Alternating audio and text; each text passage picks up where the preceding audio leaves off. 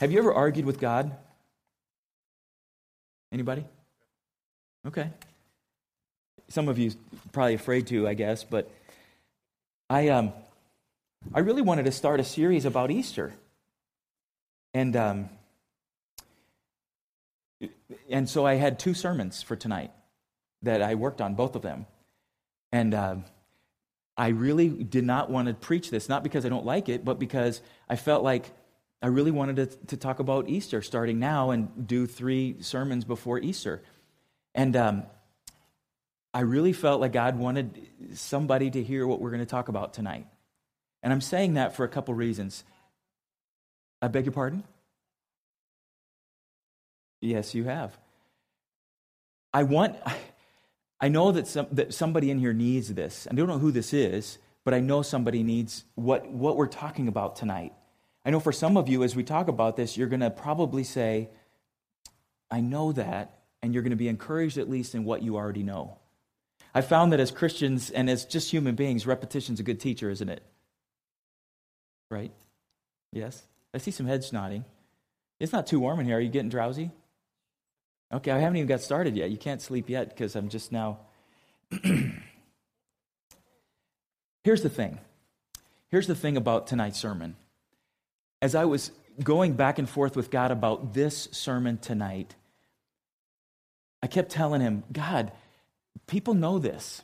And he kept saying, when you know something, you walk in it and live it, or you don't really know it.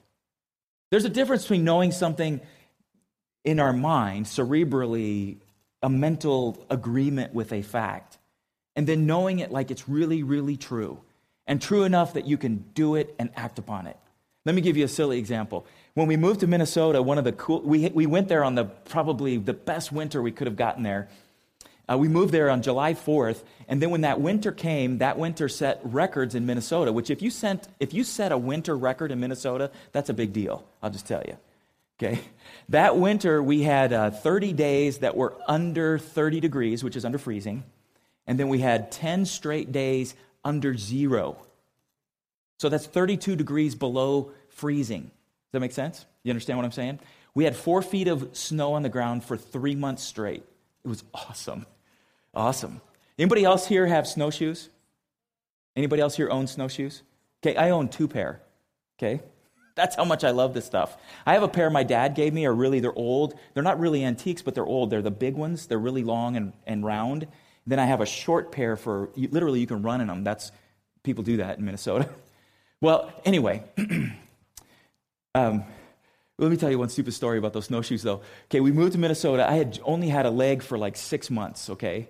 So it was still kind of sore. I was still getting used to it. So I'm out on the snow and 4 feet of snow on my snowshoes walking around. Well, at 4 feet, the fence posts are under the snow. You realize that? Okay, so I was walking and I tripped on something. I didn't know what it was. Turns out it was a fence post. So I tripped and I fell backward like a turtle in the snow, broke through the crust. So I'm laying there in the snow looking up at 4 feet of snow with my feet sticking up, and I couldn't get up. I couldn't move because I was stuck and my leg was sore. And I'm just laughing because I'm out in this field next to our house. Nicole couldn't find me. I didn't have a cell phone out. It was just ridiculous. I was just laughing at myself. So it took me probably a half hour just to get up, and then I had to crawl and roll up. It was ridiculous, but it was fun. And I would do it again.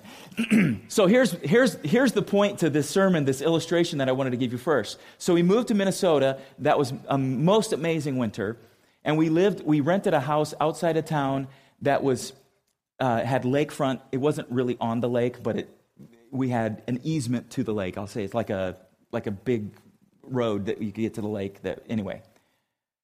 And I remember the first day where in Minnesota, this is a big deal, where they'll say, they tell you every time that you reach a new level of safety of going out on the ice on lakes. So the first level is when you can walk on the ice. And I don't remember how deep it has to be, but then it got to the level where you can drive on the ice.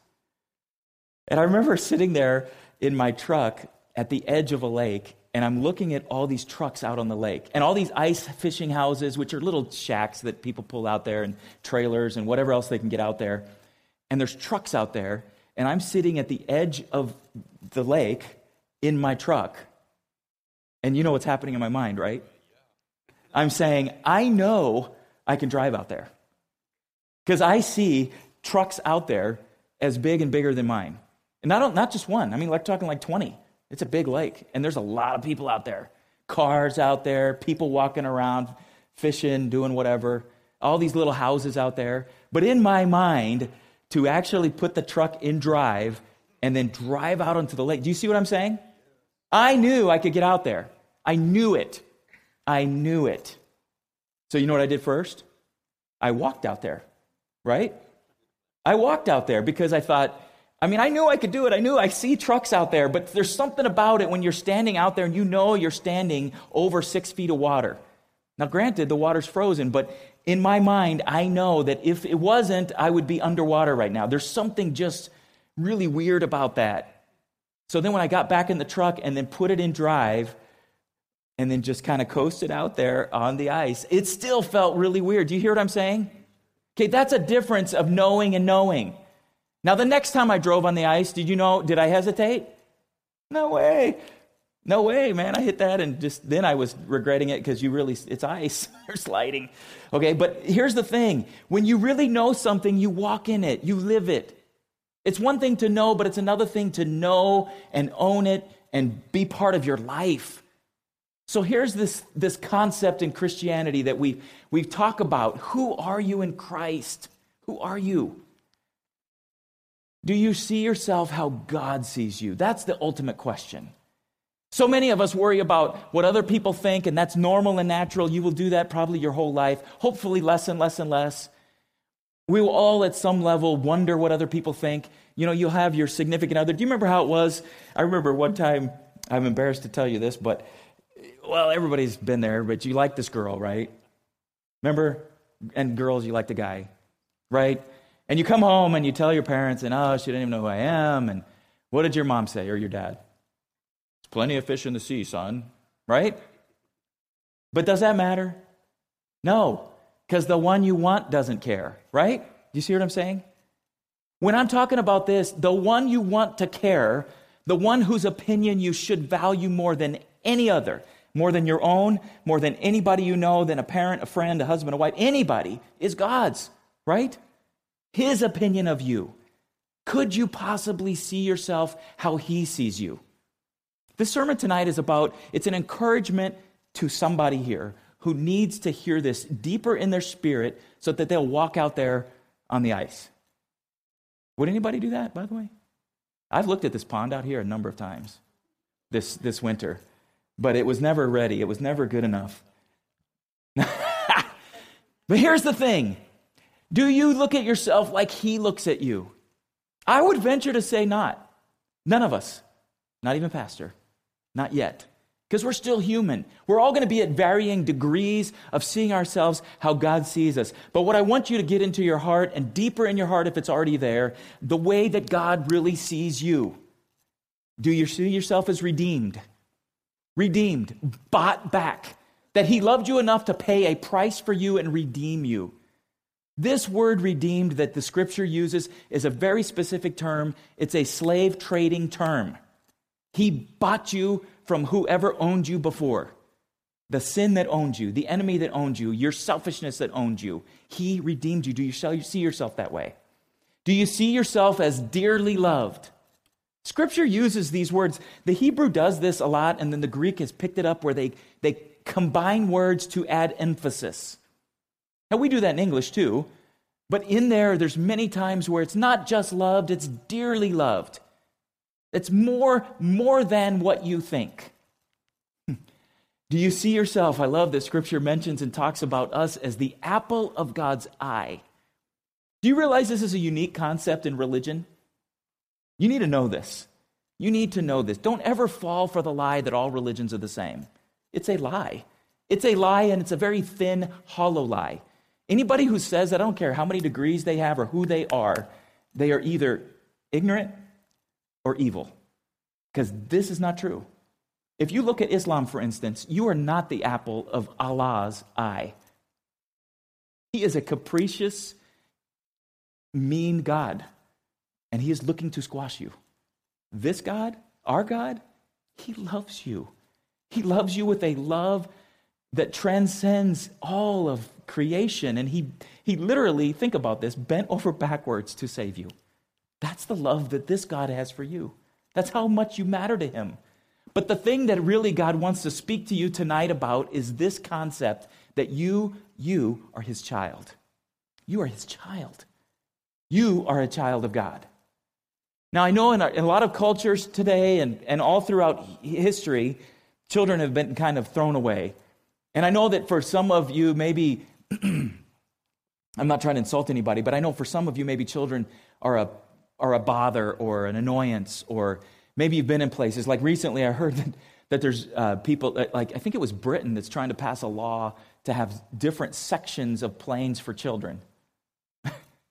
And if you've been on a plane and had a crying child, maybe their ears were annoyed by the pressure, and you know how, you're stuck in there for a long time, or God forbid you're in one of those planes that gets stuck on a taxiway for 2-3 hours and everybody got to use a restroom. And yeah, I get that.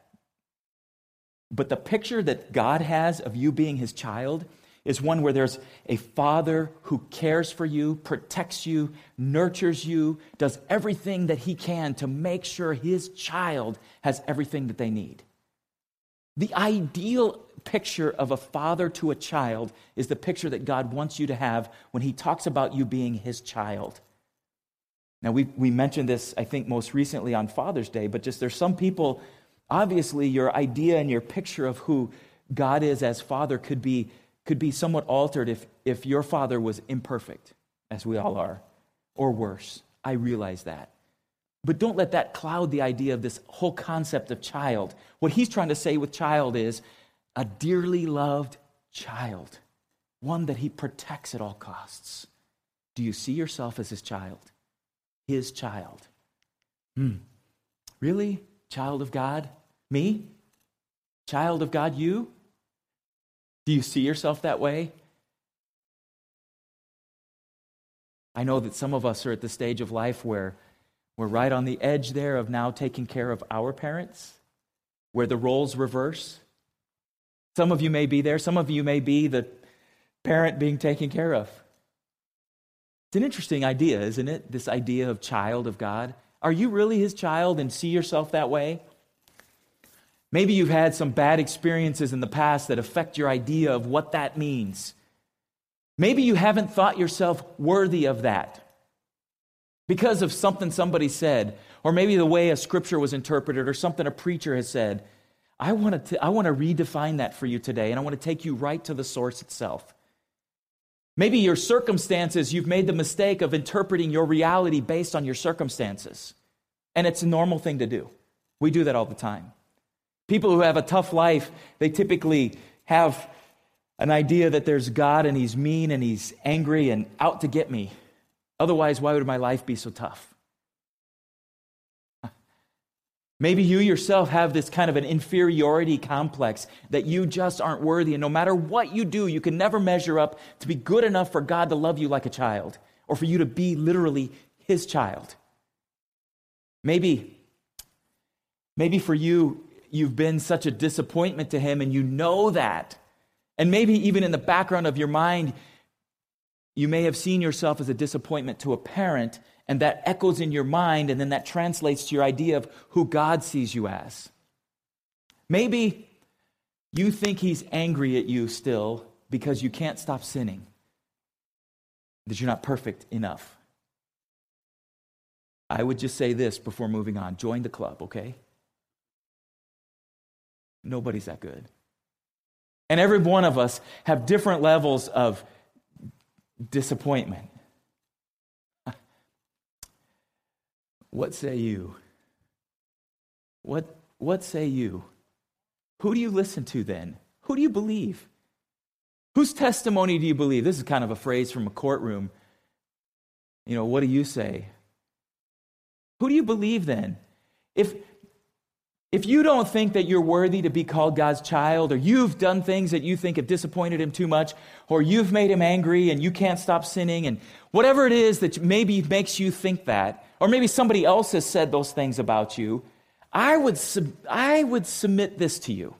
If we're in a court of law, this would be my case I would present to you. If I'm going to believe anybody's testimony about this, I'm going to God's. He's the one I'm going to listen to first and foremost above everybody else. In fact, I'm going to take what he says over all y'all. All y'all. You can't say that in California. They're like, what? What'd you say? Every one of us. That's the plural of you, by the way. I'm going to take his word over every memory I have.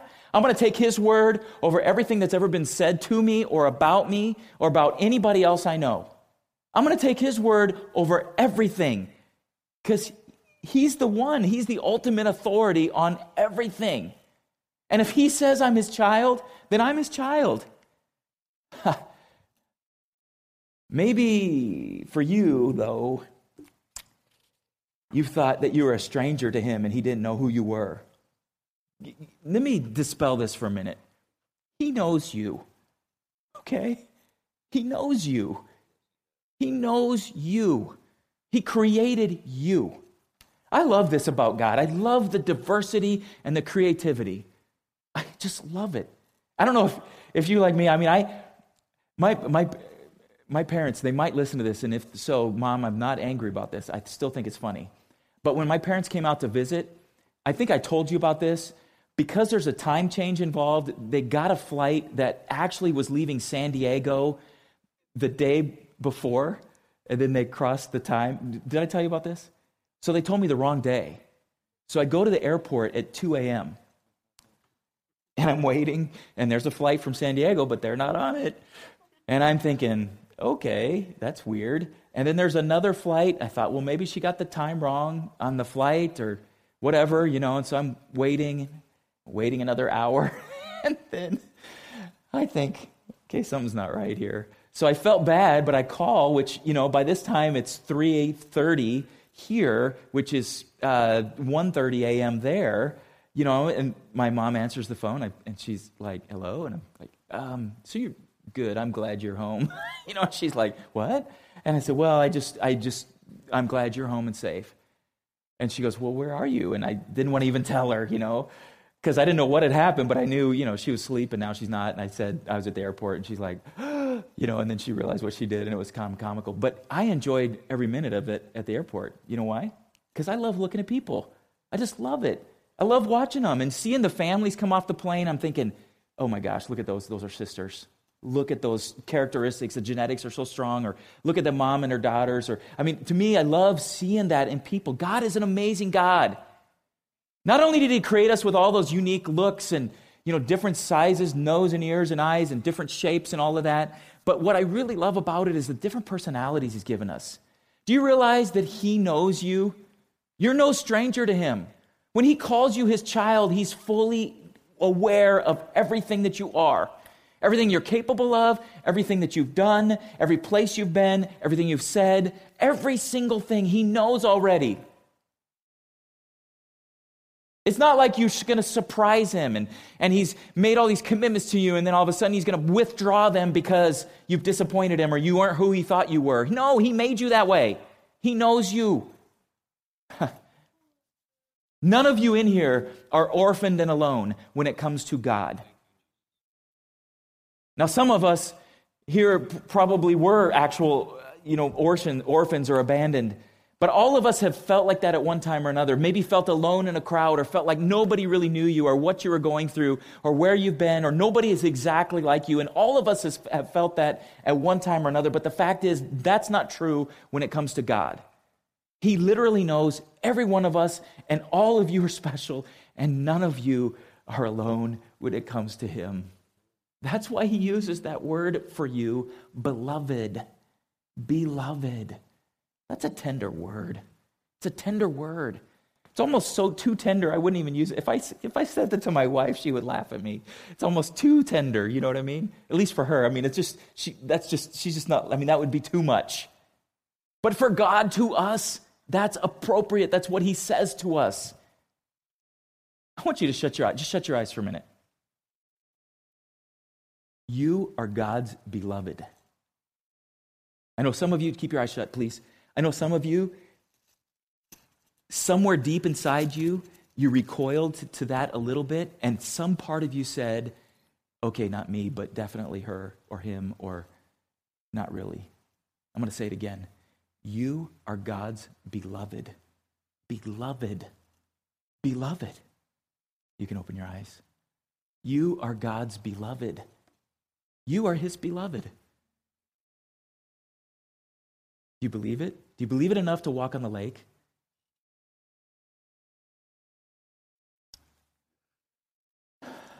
Second Corinthians, here's where we're going to go to what he says, okay? 2 Corinthians chapter 6.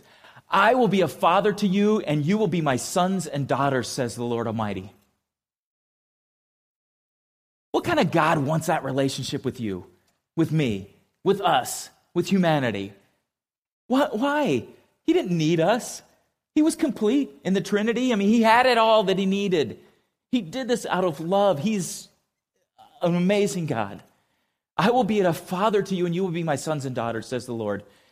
1 John 3:1 says, how great is the love the Father has lavished on us, that we should be called children of God.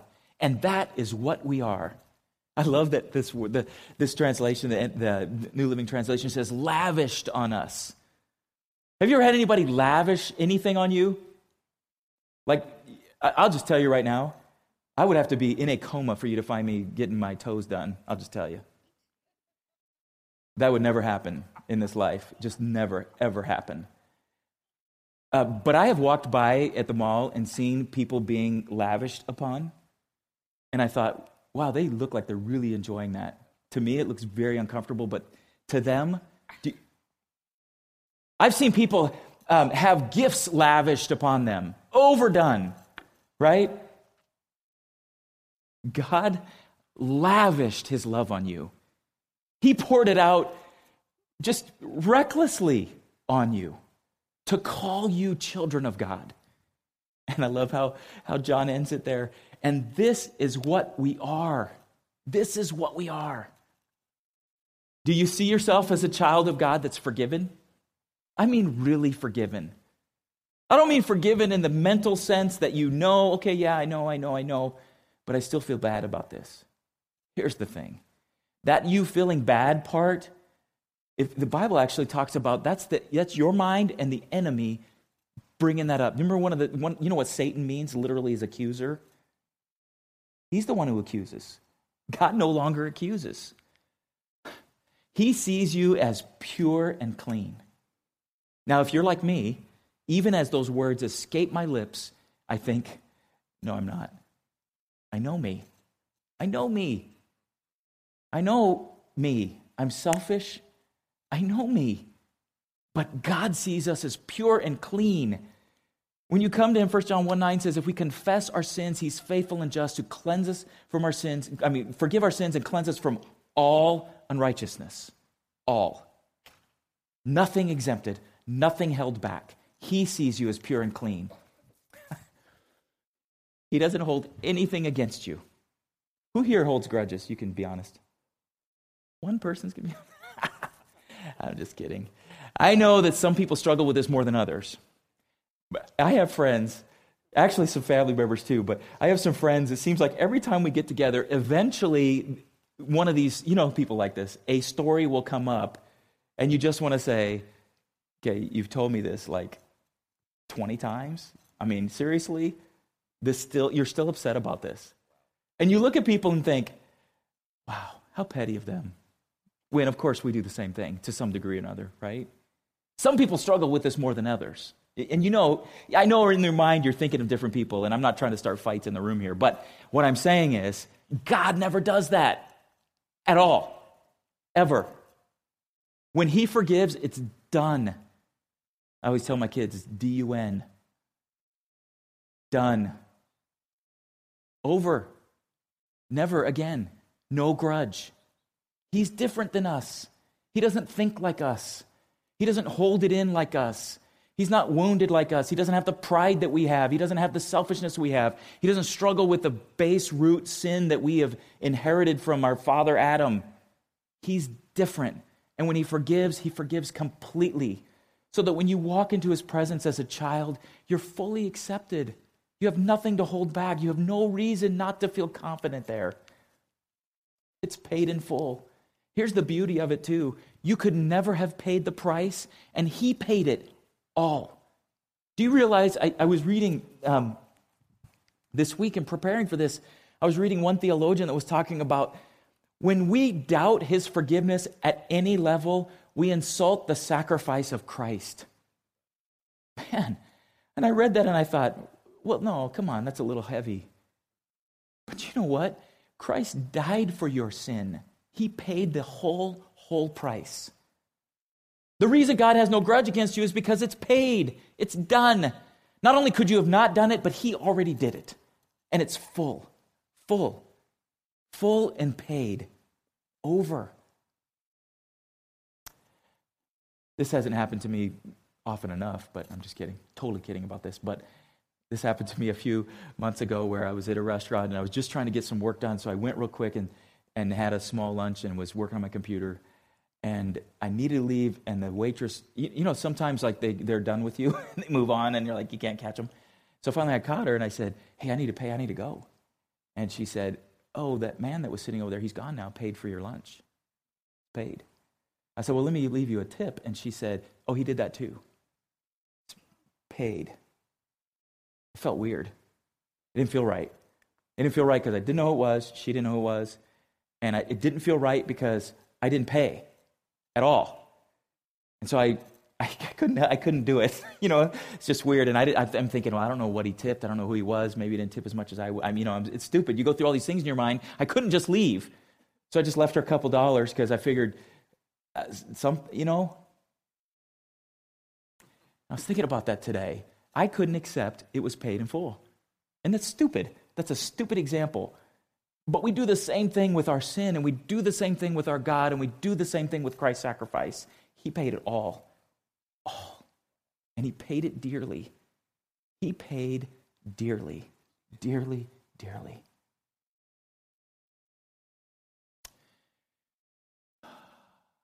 You are forgiven and good, O Lord. You are forgiving and good, O Lord, abounding in love to all who call to you.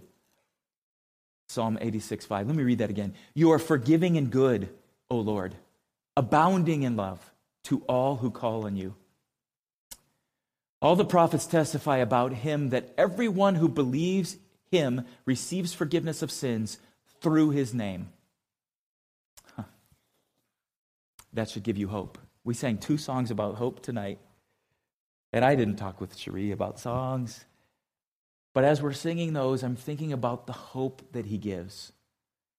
And then Alan mentioned this man who needs hope. And I feel like God keeps saying, hope. People need hope. Hope.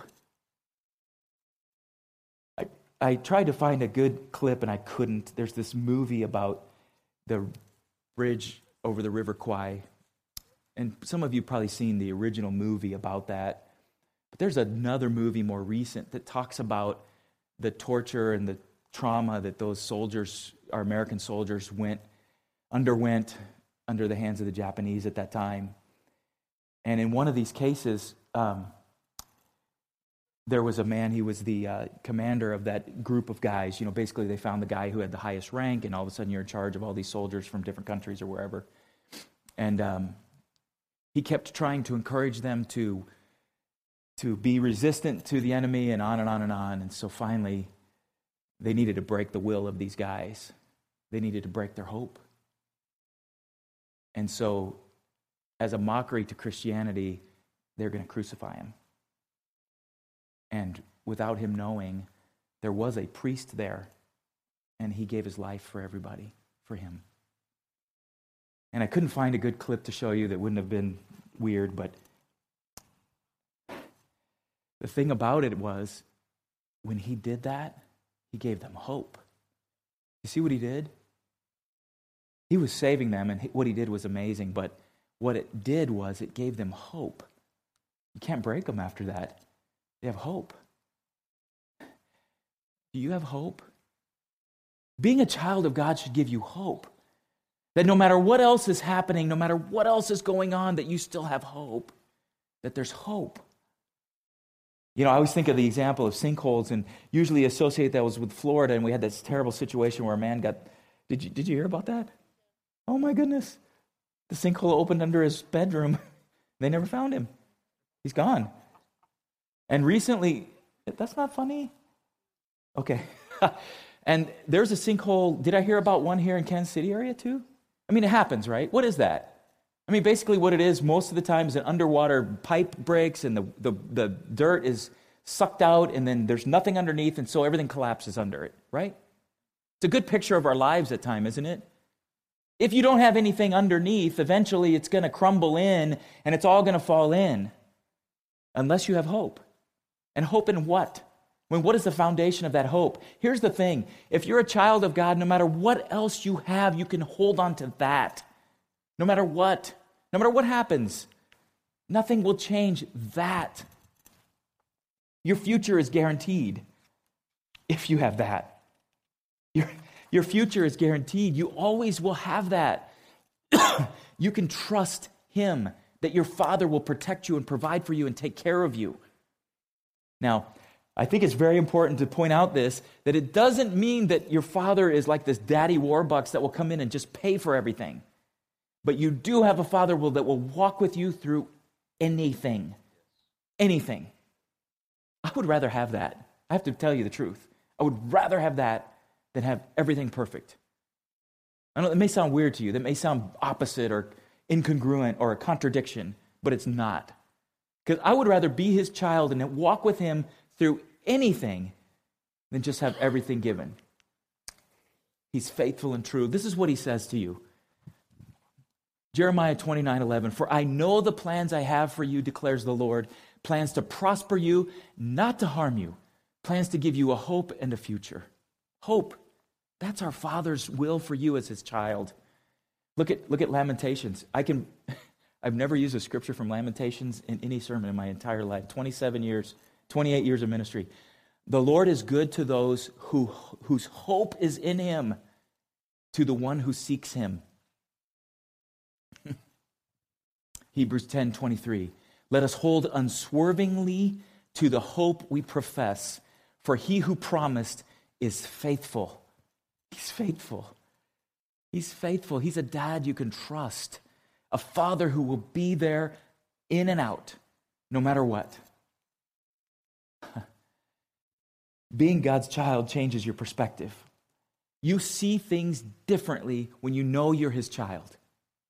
When you know you're His child, you see things, you see the world differently than anybody else. Anybody else.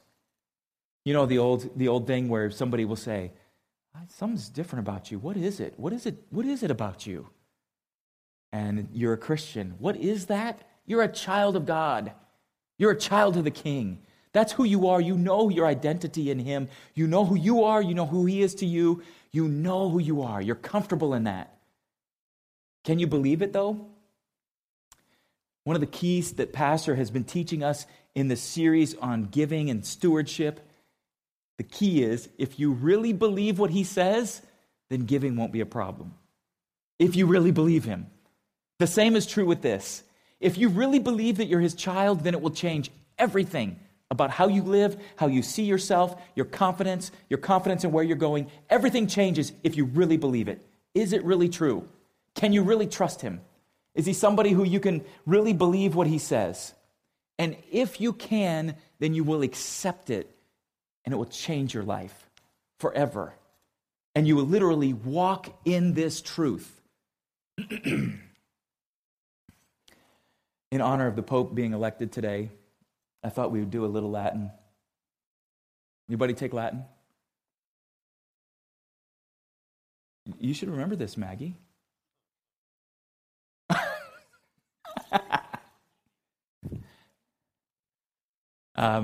I won't bother trying to pronounce this, but this is a phrase that the Catholic Church uses quite a bit, but it's not limited to the Catholic Church. This is a phrase that the Church has used for centuries, millennia probably. What it means is, this word lex is law, but it also means what I do as law. This next word right here, orandi, I don't know exactly how to pronounce it, but it literally means what I worship or what I pray. The next one is I believe. You probably see the cray there, that means truth and belief. And then the vivendi, which is to live. Here's what this phrase means. What I pray, what I worship, I believe and I live. If I really believe it, I pray it and I do it. I heard a youth pastor simplify this whole thing down to this. He says, you know what people believe by what they do with their feet.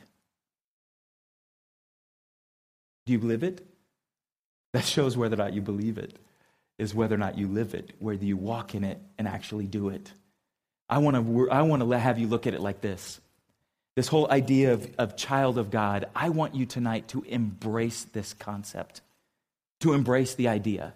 It may be difficult, and I really believe that somebody in here needs to hear this, maybe more than one person. And for you, this whole time, you've still been kind of pushing it away. What I'm going to ask you to do is, even as much as it goes against the way you feel or what you think about yourself or what you've thought about the world, instead of pushing away, I'd like you to try to embrace it and hold this idea close. The idea that there is a God who holds you close as his child. That he will carry you through whatever it is physically you're dealing with, whatever it is emotionally you're dealing with, if there's a loss that you're experiencing, whatever that thing is, that as you embrace this idea that he is your father, you are his child, he will care for you and walk you through this. Embrace it. Step out and take the risk to embrace what he wants to give to you. Galatians 5:1 says this, "For freedom Christ has set us free. Stand fast, therefore, and do not submit again to a yoke of slavery." You're a child of God. You're no longer a slave. Ephesians 4:1, "Therefore I, a prisoner for serving the Lord, beg you to lead a life worthy of your calling, for you have been called by God." If you're really a child of God, you act like it, right? Don't you? Sometimes you can tell whose people's kids are, right? By the way they act.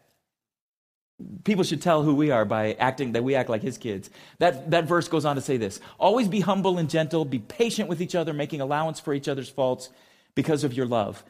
Make every effort to keep yourselves united in the Spirit, binding yourselves together with peace." Basically, this is God says, you're all my children, so treat each other nice. There's privileges that go with being a child of God. It's not just about us embracing him and feeling accepted, but there's actually privileges that go with this. And for some of us, I think this is another hurdle that may be difficult for us to overcome because you don't feel like you're worthy of any privileges of being a child of God. You might be willing to accept the fact that he accepts you and forgives you, but then to go further than that may be difficult for you. But there are privileges. Do you realize that there's certain favor that you should enjoy, that you do enjoy as a child of God? Favor. You're special. You're special to him. You have status. Status. You should enjoy status as a child of the King. Now let me just add this caveat. A lot of people who have status in our world today didn't earn it.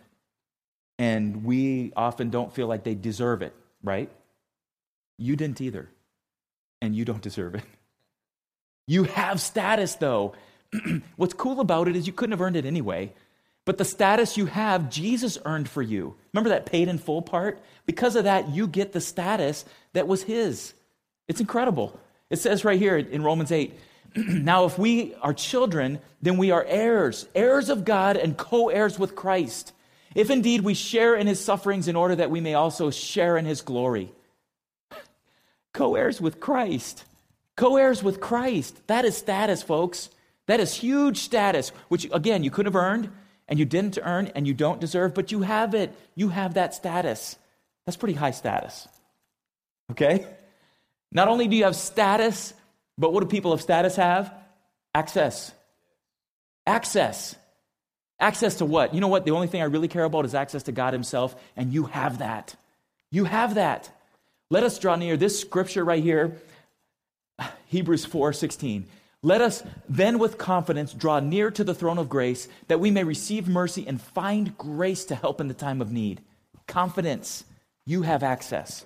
Because of what Christ did, you have total access. Not only access, but guilt-free access. Guilt-free. This is not like when you wrecked your dad's car and you went in to talk to him about it. and you knew you had something to hide. It's not like that. It's not like when you broke your mom's vase and glued it together and you're hoping she doesn't see. And then every time she's upset, you're wondering, did she find that chip? This is not like that. Because when you're forgiven, your access is open, free, and his arms are open wide. I want to encourage you always to be respectful. He says that we can call him Abba, Father, which is really hard for me to understand. And it's always made me uncomfortable, and I know why they do it, and it's totally fine, but I've heard preachers pray, and they'll say, or even anybody pray, and they'll open up in prayer, and they'll say, Daddy. I'm like, really? I can't do that.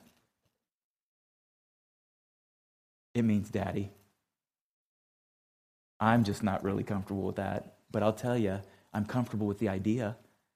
I'm comfortable with the idea that God loves me like a child, and he wants me to come to him as a child and talk to him like that. Like my kids can talk to me. They talk to me respectfully. Now, I grew up in a military home, and my dad never did this, but I had a lot of friends who called their dad sir. And I know that they didn't have the relationship with their dad that I did with mine. I mean, I would never call him anything disrespectful, but I didn't have to call him sir. Our God, he loves you so much. You get to come to him with confidence. Would you shut your eyes again?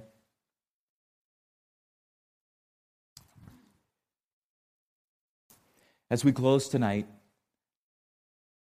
I know that there's somebody in this room, at least one, maybe more, that for you, as I mentioned a minute ago, as I've been saying these things, you want to embrace this idea, but at the same time, there's reservations. You have reservations because you know who you are, you know that you failed him, you're worried that you aren't good enough or don't measure up, or one of those many things. I'm going to tell you one more time tonight that he loves you and you're his child. You are his beloved. Beloved. His arms are there to walk you through whatever it is you're going through. I want to do this with us tonight, where I want you to have an opportunity to just respond to him that way. You can say, Daddy, if you're comfortable with that, but I just want you to respond to him in your own words, in prayer. I'm going to pray, but I just want you to pray along with me. Don't just listen to me pray, but instead pray along with me. If as I'm praying that sparks an idea in you to pray, you pray whatever God is calling you to pray. But basically what I'm going to do is I'm going to tell God from my heart to his, and I want you to tell him from your heart to his, that you are grateful that he loves us like that he accepts us like that. I'm going to ask him to forgive me, and I'm just going to tell him, God, I want to embrace you tonight, and I want to live like I'm a child of yours, and I want to really live it like I really mean it, like I really believe it, like I could walk out on that lake or drive out on that lake. Pray with me. God Almighty, I am so grateful to you that you love me, that you know me.